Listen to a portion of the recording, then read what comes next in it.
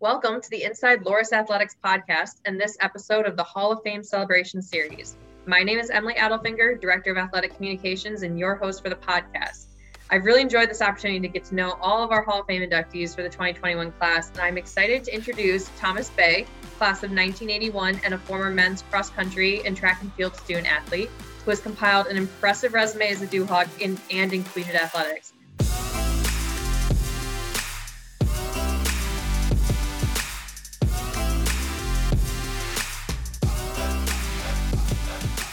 So Thomas, thank you so much for joining me today and congratulations on your achievement as a member of the Hall of Fame.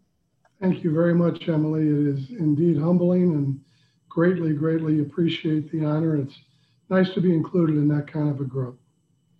Absolutely. And so we have a lot to talk about today because you have accomplished quite an impressive resume. But let's start with getting to know more about you and your journey to Loras. So how did you first get involved in the sport and how did it lead you to your career as a Duhawk? Well, I actually started running distance when I was in 7th grade. It was kind of a strange story, but circumstances led me to have to run 2.5 miles to a basketball practice. And, at that time, we all thought we were basketball players and football players and baseball players. But as it turned out, I was able to run 2.5 miles as a 12, 13-year-old. And that kind of turned me on to the idea that maybe I might be pretty good at that. So I went through junior high and then went to Montini Catholic High School in Lombard, Illinois, and continued to run on the cross-country and track teams there. I did play basketball my freshman and senior years, and really all that did was affirm that I was more of a distance runner than I was a basketball player. So I ended up at Loras through my high school dear friend and teammate, David Smith, who was a year older than me at Montini. We were very good friends and we hung out quite a bit. I actually left Montini in 1976 upon graduation. David had gone to Loras to go run for then Rick Witt, who was then the coach. I actually took a year and went to Western Illinois Western Illinois University for a year, but got the hankering, if you will, to get back to distance running. And it was really David Smith, that my dear friend, who convinced me it would be a good idea to come to Loras College and run with him and his teammates. And from there, it turned out well, and it turned out to be one of the best decisions I've ever made in my life. Absolutely. And I mean, when you said it's one of the best decisions you made, it's also, a great decision for the team to have you because you were highly successful during your time. So for our listeners who might not know what Thomas accomplished as a Duhawk, he was a 7-time All-District honoree and a 10-time NAIA national qualifier in cross-country, indoor, and outdoor track and field. On the Outdoor National Championship in 1980, he was a finalist in the 5,000-meter run, and he also held school records in the indoor 1,500-meter and outdoor 3,000-meter steeplechase. You're also a 3-year team captain. So what did it mean to you to be a part of the Duhawk program? Of course, you mentioned that your friend was there and kind of had that influence, but, for you, what was it like to be a part of that team? Well, to be perfectly honest with you, Emily, it was cross-country and track and field was a little bit differently supported back then. It's not really like it is today. We didn't really have many resources, and subsequently we were living on a very minimal budget, I think. Our coaches changed almost every season, and so we got to be very close as a group, our teammates, because we kind of had to hang together, and in some instances we coached ourselves a little bit, just from the standpoint that until my senior year, when David Smith, my friend, became the head coach, we sometimes didn't know who our head coach was going to be during the summer leading into cross country and track and field. So we really got to be a very close group.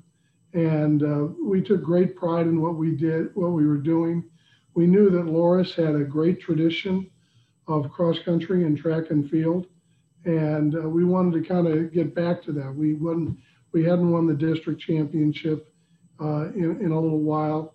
And there were some great runners that just came before us. Mike Cassidy, Chuck Cordy, who was a national champion in the 10,000 meter. I'm sure you know Dr. Cordy well. That was the hope that we could get to that, back to that level of tradition that Loras had achieved. And over time, we think we made an impact. We got better, and then we got better still in the 80s. And you look at what the cross country and track programs have done today, and it's really a tremendous source of pride that we were there in the early years, if you will, of the kind of the resurgence of Loras cross country and track and field.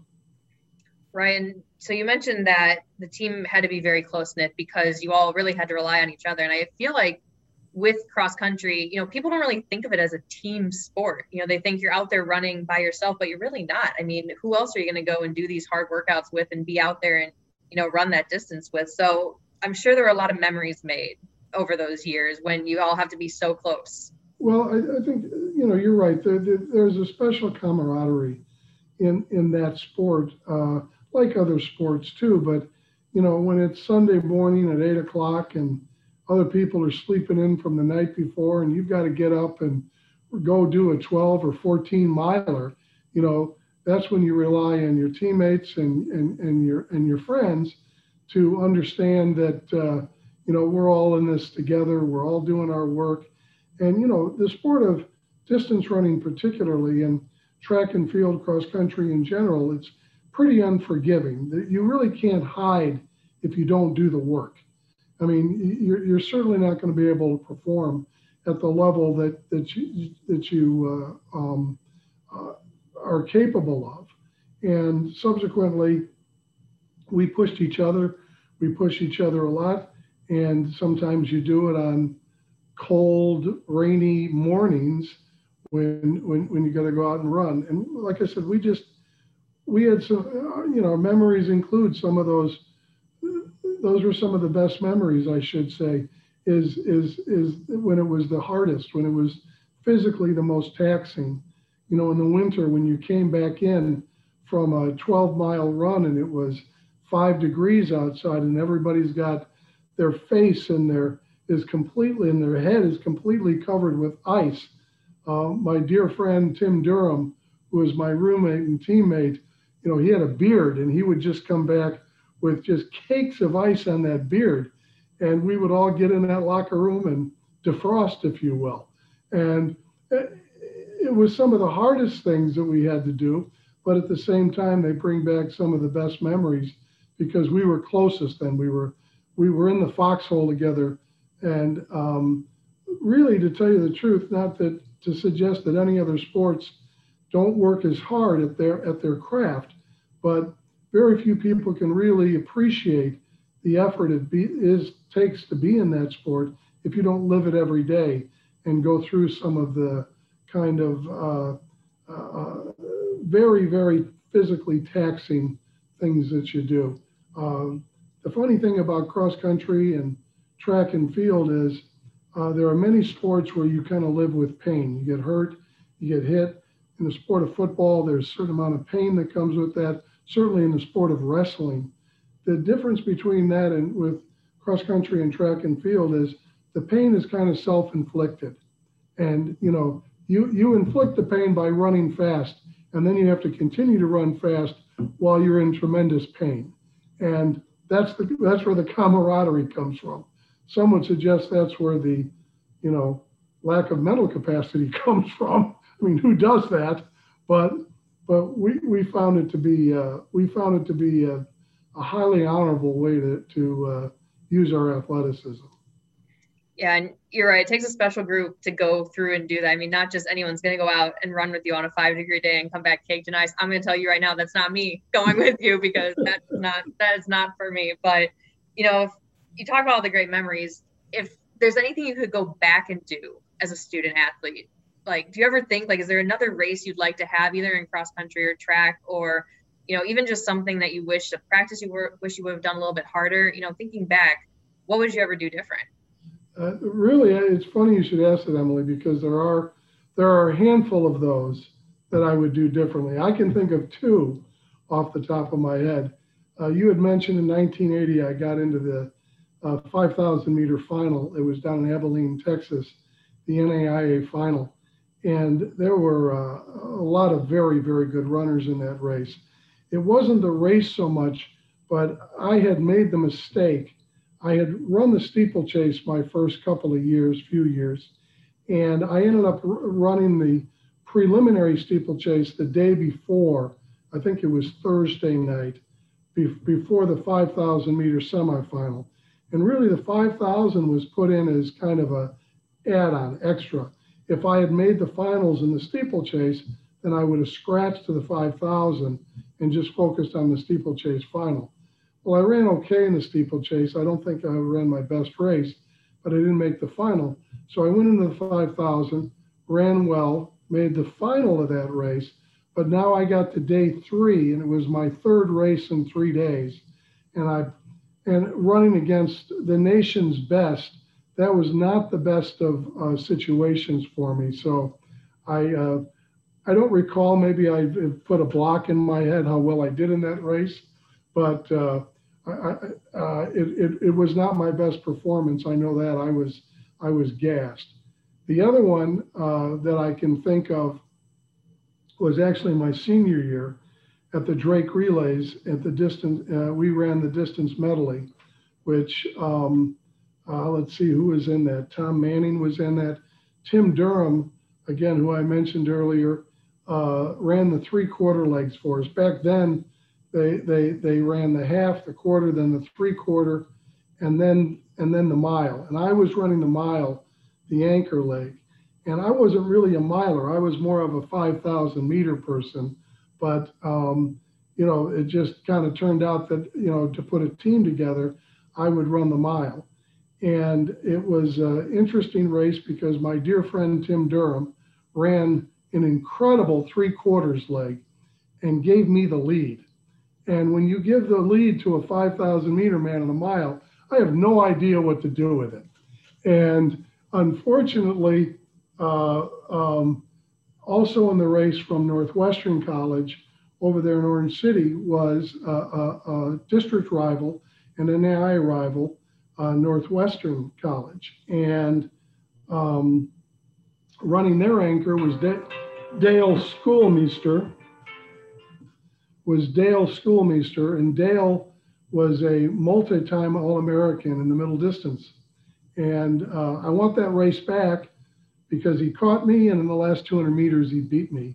And I was always a little disappointed that I didn't run a different race, maybe to try to hold him off. He was very good. And at the end of the day, he was faster than me. But it's a race that I've run over my head 1,000 times. And we did well. I mean, we actually still have one of the top distance medley times all time at Loras. And but it could have been a little bit better. I could have run a little bit faster anchor leg, and maybe just maybe held off Dale. But you know, I don't know if that was a good explanation. You can tell by the way I was able to come up with both of those immediately that they both bothered me.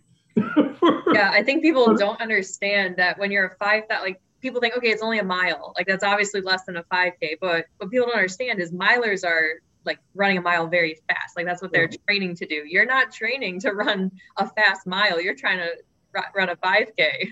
Yeah, well, when you're running up against, you know, 408, 409 milers, which is very good for NAI Division III type thing, you know, you need things to go right. And again, I'd love to blame my friend Tim Durham because he took the baton. I think he was in 5th or 6th place, and he ran just an incredible anchor. Tim was more of a half miler, not anchor leg, 3/4 leg, and I was very, very surprised when I got the baton with the lead. And like I said, didn't really know what to do with it. So, Right. but it is a great memory, and they were some great teammates that put all that together for us. For sure. So let's switch gears a little bit from your athlete days to your coaching time. So following graduation, you took on the assistant coach role with the cross country team. And then the next season, you became the head coach for 3 more years. During that time, you led the team to the district championship each year, and you were also the district coach of the year each of those seasons as well. So what was that transition like for you from being a student athlete to a coach, and then seeing that team that you had been a part of continue to have tremendous success? Well, it was a great source of pride. We had a really good group of people there. I mean, the athletes we had, of course, we recruited guys like Pat Turney and Chris O'Donnell. Phil Cowder had come over from Westmar, and I don't know of an athlete in any sport, much less distance running, that has had a more developed work ethic than Phil Cowder. I mean, he just did everything humanly possible and did every bit of work that you need to do and then some. And it was really a real pleasure to coach guys like that. Pat Tierney, same way. You had some great guys. Tom Manning was a guy that worked very hard.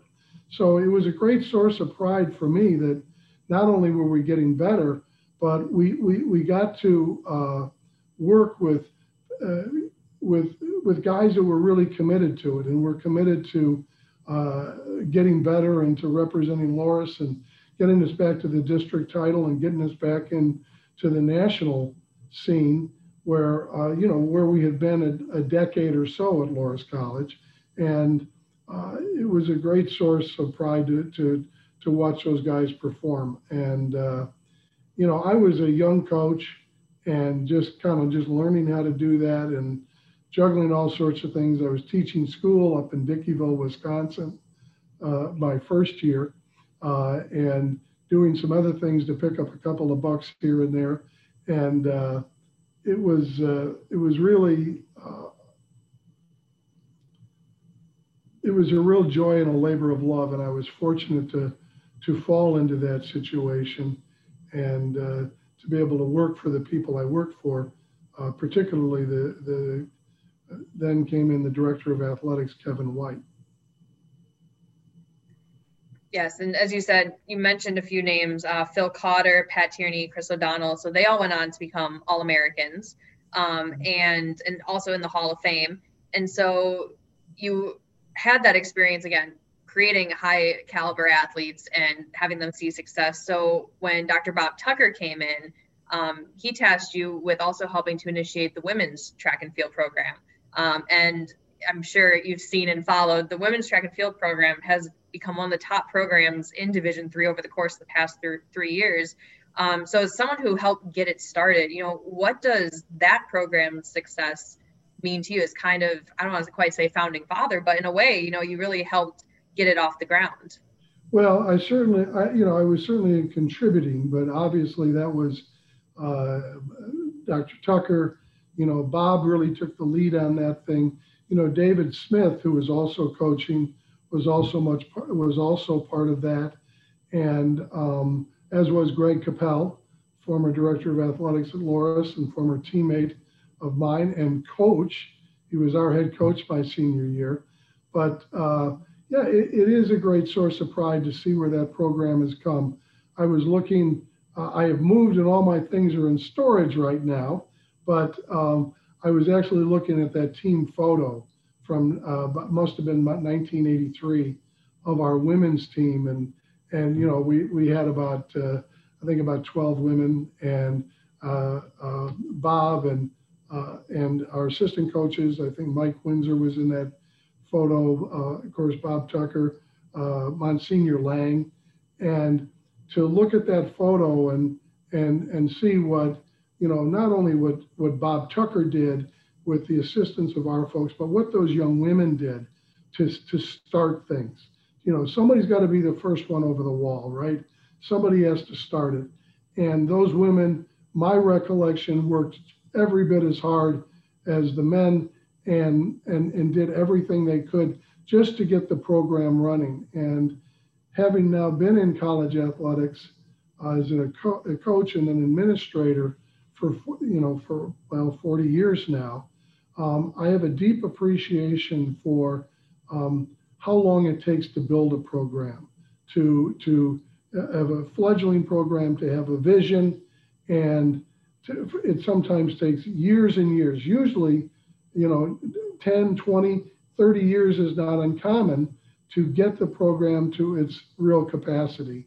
And hats off to Bob Tucker for having that vision and for starting that, and as well as my colleagues, that we all kind of pitched in and did our parts just to get it going. And we couldn't have been, I think if you check with anybody that was associated with Loras back then, we took as much pride, if not more pride than anyone, that we were there in the beginning and took pride in what that team has accomplished these past couple of years.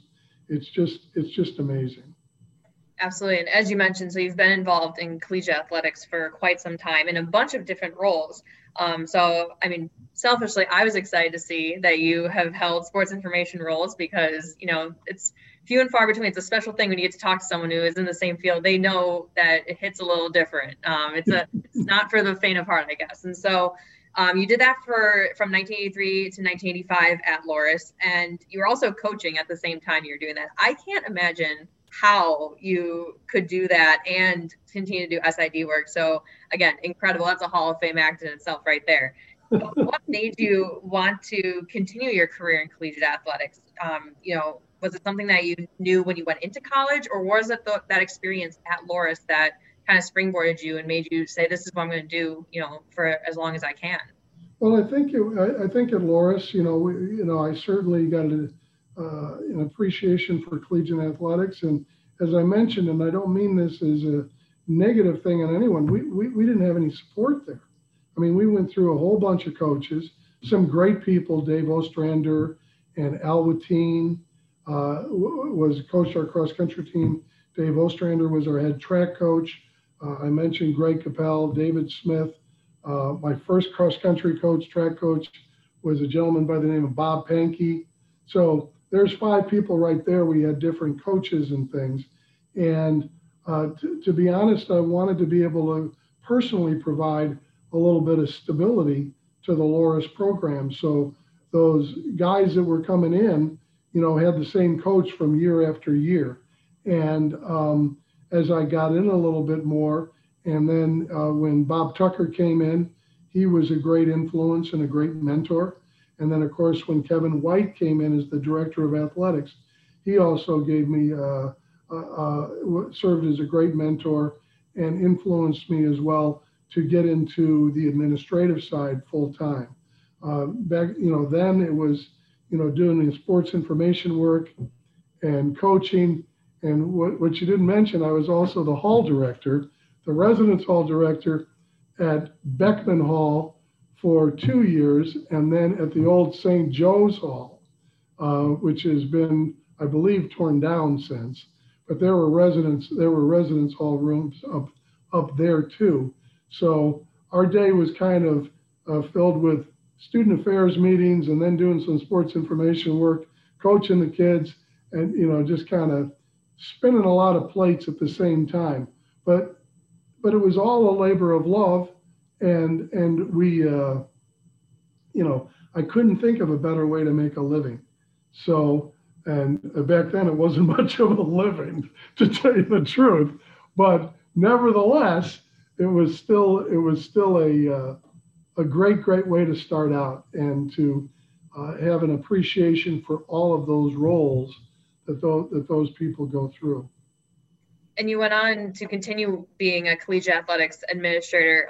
You're currently at the Division I level, and you've been at some pretty large institutions as well. So what was that jump like? Because Division III is completely different. I mean, you do a lot of everything, as you just mentioned. You really encompass that.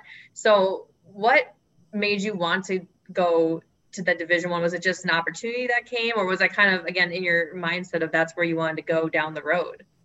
Well, I think that, there's a lot of great people and great things that happen at Division III, or we at that time were at the NAIA level.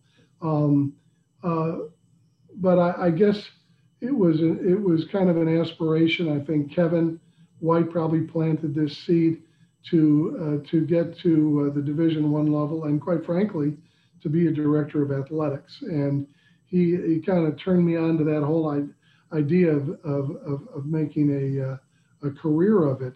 It was a different job than it is today, but that kind of what got me started. One of my big breaks was moving from Loras to the University of Illinois, where I went into work as the director of sports information, marketing, promotions for the women's program. And back then, the program was split, men's and women's. I worked with the men's sports, football particularly, but my primary responsibilities were with the women. But it was still a big jump from Loras to the University of Illinois. And kind of how that came about was actually because of a basketball game that Loras played at Northwestern. We went and played Northwestern. I think that was Mike Jaskolski's team. And I was doing the sports information work, got to meet the Northwestern people, got to befriend them. And lo and behold, several months later, or maybe it was a year and a half later, an opportunity came up at Illinois. They called me and they said, "Hey, this is something you might want to be looking at." And as it turned out, Kevin White knew the Dr. Carol Kars, who was supervising the position at that time at Illinois. Kevin had known her when he was doing his dissertation on Title IX within the Big Ten. And so I had a little bit of an in there. He kind of knew her and things. And so that was a huge bump from Loras to Illinois. But I think really what it spoke to was how much respect that a Big Ten institution had for Loras College. That, we can take a Loras guy, even though we're at the Big Ten, and we have a high opinion of ourselves. So I mean, it's a great league, but I took that as a great vote of confidence in the things that happened at Loras College. Absolutely, yeah, and that's a great point to make, because a lot of times people think, oh, it's just Division III, but it's a really special place, and it's the experience that the student athletes have. I mean, as you talked about, even though it was NAIA during your time, the experience speaks volumes as to what the student athletes can accomplish during their time. So as someone who works closely with collegiate athletics still, what does it mean to you to be a part of the Loras Athletics Hall of Fame, especially with some of your former student athletes? I think that is really the greatest source of pride that I have, that the people that we recruited and coached did so well, and that we were really at the beginning steps of something that became extremely successful, and not only those athletes, but with the traditions that were then built on that foundation. It means everything. I mean, I'm very, very proud of my education at Loras. I'm very proud of everything that we accomplished as a student athlete, certainly as a coach, and I'm proud of everything that Loras accomplishes today. When they had that great basketball run a few years ago, and certainly what the men's cross country team did just a few years ago in St. Louis and got in the top 10.